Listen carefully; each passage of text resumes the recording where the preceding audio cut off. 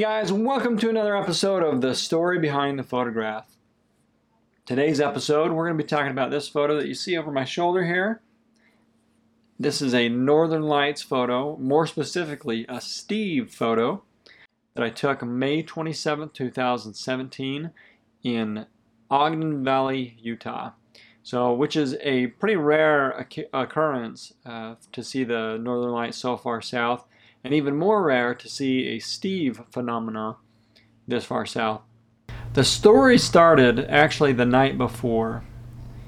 I was up in Logan, Utah, leading a night photography workshop with the Cache Valley Photographers group up there. And we were up at a place called Porcupine Reservoir, and we were up there shooting around. The clouds were really kind of skunking us that night. Probably for the first 2 hours of the night, from, I don't know, maybe 9:30, 10 o'clock till about midnight, it was cloudy.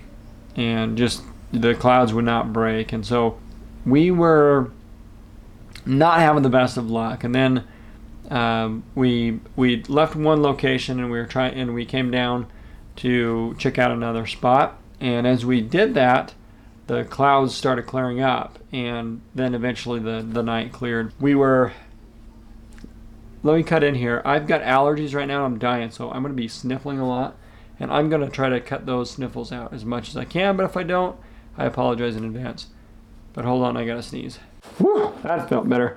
All right, so sorry about that. We moved down to a spot there on the edge of the lake, or the reservoir there. And I had gotten out of the car first, and I went down this hill, and I went to set up my tripod and camera right on the edge of the lake. And I had my Sony A7 with a Rokinon 14mm lens on it, because I wanted to get a really nice wide shot of the lake and the Milky Way, and with some reflection. So I set my tripod up, and I put my camera on there, tightened it down, set it down, and I was getting my composition, and I realized that the tripod was too high, so I was going to lower the legs down. So I picked up one of the legs and cranked it to loosen it. And when I did that, my camera fell off the tripod because I didn't tighten it down all the way like I thought, and it went bloop right into the water. And I watched the LCD screen on the back of my camera go black underwater. And without even thinking, I jumped in, grabbed my camera out of the water, shook it off, took the battery out, took the SD card out, made sure nothing was in that compartment, and took the lens off, made sure there was no water that got into the sensor area. I was pretty fortunate that it didn't get any water inside of that area, maybe just a few drops here and there. The lens did get some water in it, so it was kind of a little bit wet, but I actually was able to end up recovering the camera, not that night, but over the next couple of days. I used rice, like the old trick of putting electronics in rice to salvage it.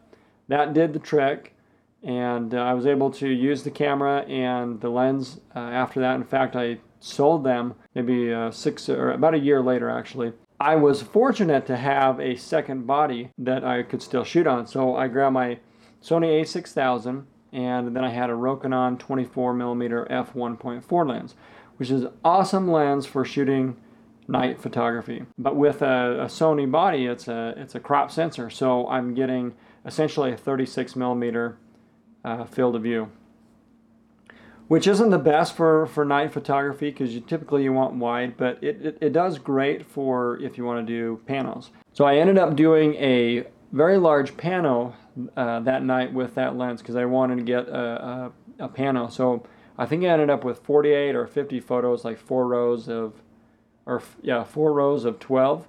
Yeah, that's 48, right? I'll show that picture here that I got. So that was at the lake before, or the night before. The main group left after a couple hours, and everybody went home. They were all from Logan, so they were able to just go home. I ended up staying around for a little bit longer, and then I went to a park and ride in Logan, slept for a couple hours, woke up in the morning and drove home. So that was Friday night, Saturday morning. So Saturday we had got invited to a end of year barbecue with the neighbors and all the kids and stuff. So we were over at a neighbor's house, and we're getting wrapped up. Everybody's getting ready to go home, and I got a message or a notification on my phone on Facebook that a photographer friend of mine, Brian Carter, tagged me in a post and said, "Hey, the Northern Lights it looks like it's going to go off tonight. Anybody going out anywhere?" So I saw that, looked at the reports, and it was going to be a great, great solar storm, which means the Northern Lights is going to go off. I told a couple people that were at the party, I said, "Hey, I'm going to run up to Pineview and see if I can catch the Northern Lights on my camera. If you want to come, you can, and see if you can see them with your eyes. It'd be kind of cool." And so he's like, "Yeah, let's do it. I'll get my family," and he invited his parents. His dad was big into astronomy, so he wanted to come up too. I went home, and Erin had gone home before me, and I told her, I said, "Hey, the Northern Lights is going off. Get the kids in the car. We're going. I'm grabbing my camera bag. We're going." And she was like, "Absolutely, let's do it." And usually Erin's not the type of person that is up for going out and doing night shoots with me at all. But a year before, if you remember episode 6, the Bifrost over the Tetons, the day after I got home from that trip, actually the night that I got home from that trip, it was a Sunday night, the Northern Lights, again, a solar storm was going off, and the Northern Lights just blew up that night. And I had several friends that went out over to Pineview or Snow Basin up in the Ogden Valley, even as far down as Salt Lake, up by Park City, Heber City. They were getting Northern Light pictures. And so I made her kind of feel bad for not letting me go out that night to get the picture. So when this came around this time, she was like, "Absolutely, I don't want to hear you complain for the next year." So we loaded the kids up in the car. We drove up to the same spot that I actually did the shooting star, the Perseid meteor showers, where I slept with the skunk. That's episode 7, I think, 2 before this. We went to that spot. We just parked there on the side of the road, pulled out my tripod, and we got there just a little after sunset. So we still had a little bit of time before the stars came out and it got dark enough for anything. So we were set up. I had my camera set up. We were talking with with my neighbor, and my kids actually fell asleep on the car ride up, and they were out. They didn't wake up. They didn't even get out to look or anything. But so we were set up, and it started getting darker and a little bit darker, and we could see on the horizon just this kind of wispy cloud. And I thought, that's an interesting cloud. I've never seen one, quite like that, where it's just kind of wispy, and it was kind of moving fast. Not fast, but it was just kind of moving. And I thought, that's weird. So I took a test photo with my camera, and it pulled in colors, and I was going, "Whoa, that's not a cloud. That's, the sun had set. There's no colors in the sky, and this was pulling a color." And so I thought, that's got to be the Northern Lights. So I checked the app, and sure enough, or I checked a website that showed the magnitude of the Northern Lights, and sure enough, it was getting stronger.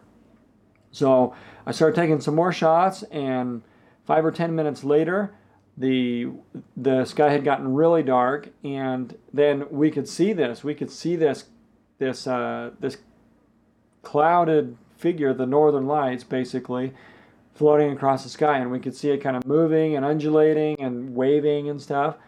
And we were just excited. I mean, we were literally hooting and hollering like this was the coolest experience to see the Northern Lights the first time, and to see them so close to home and so far south, because it's not very common that you see them in Utah. It's, maybe once or twice a decade or something like that is.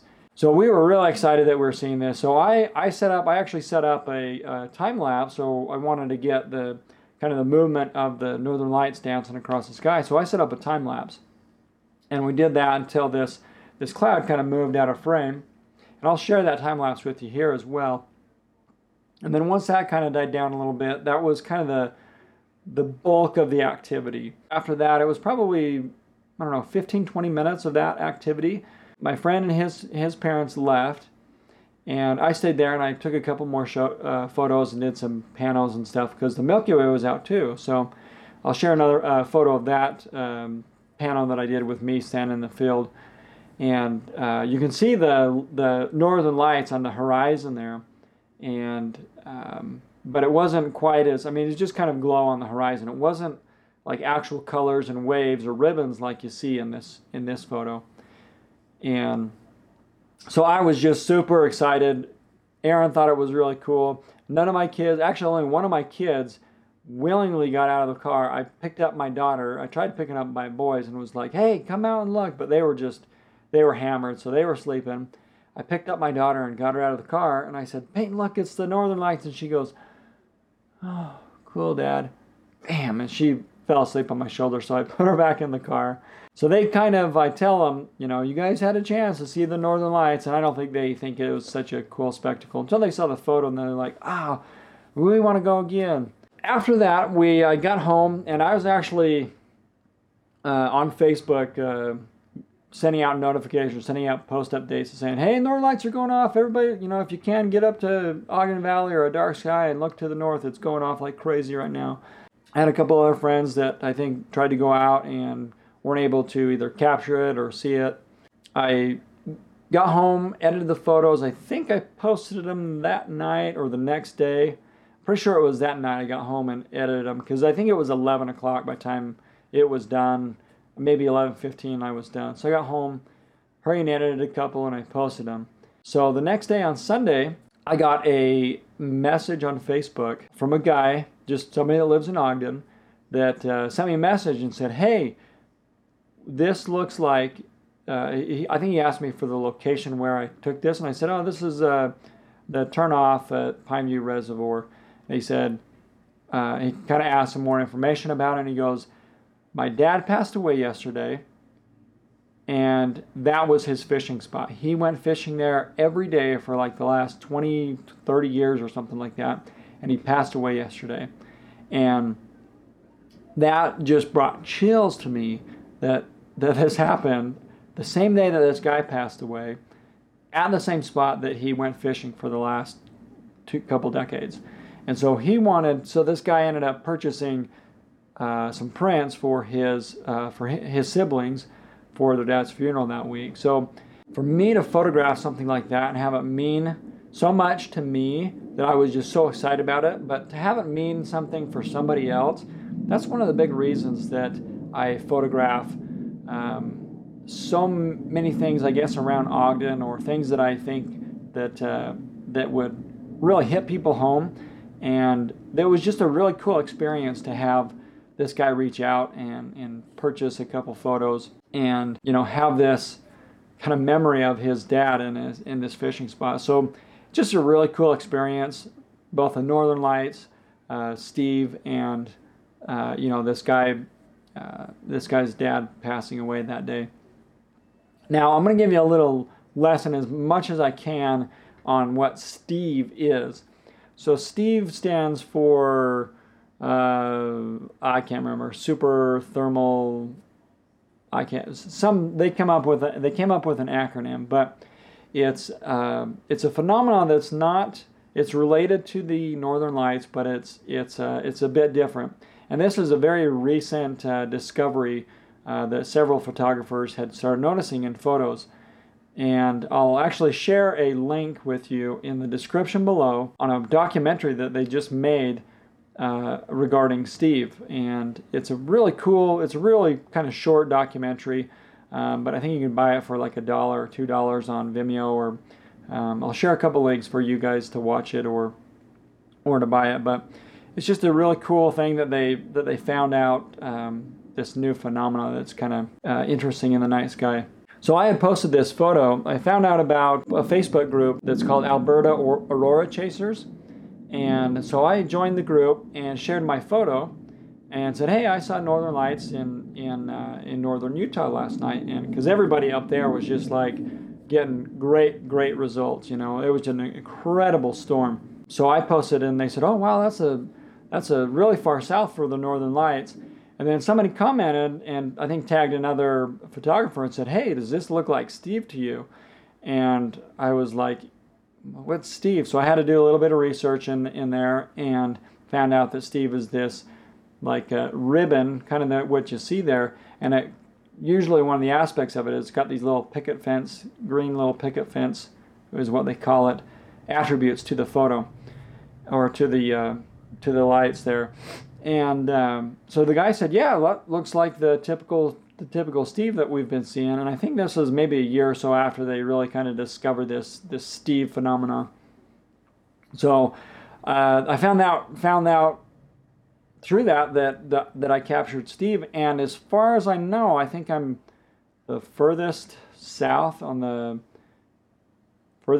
to capture Steve. I may be incorrect there, but as far as I know, I believe I'm the furthest south to capture the phenomena Steve. It's just a really cool thing to kind of witness and then to capture. I hope you guys enjoyed this episode of The Story Behind the Photograph. If you did, give it a like. Give me a subscribe if you enjoy these videos or you want to see more. Until next time, guys, bye.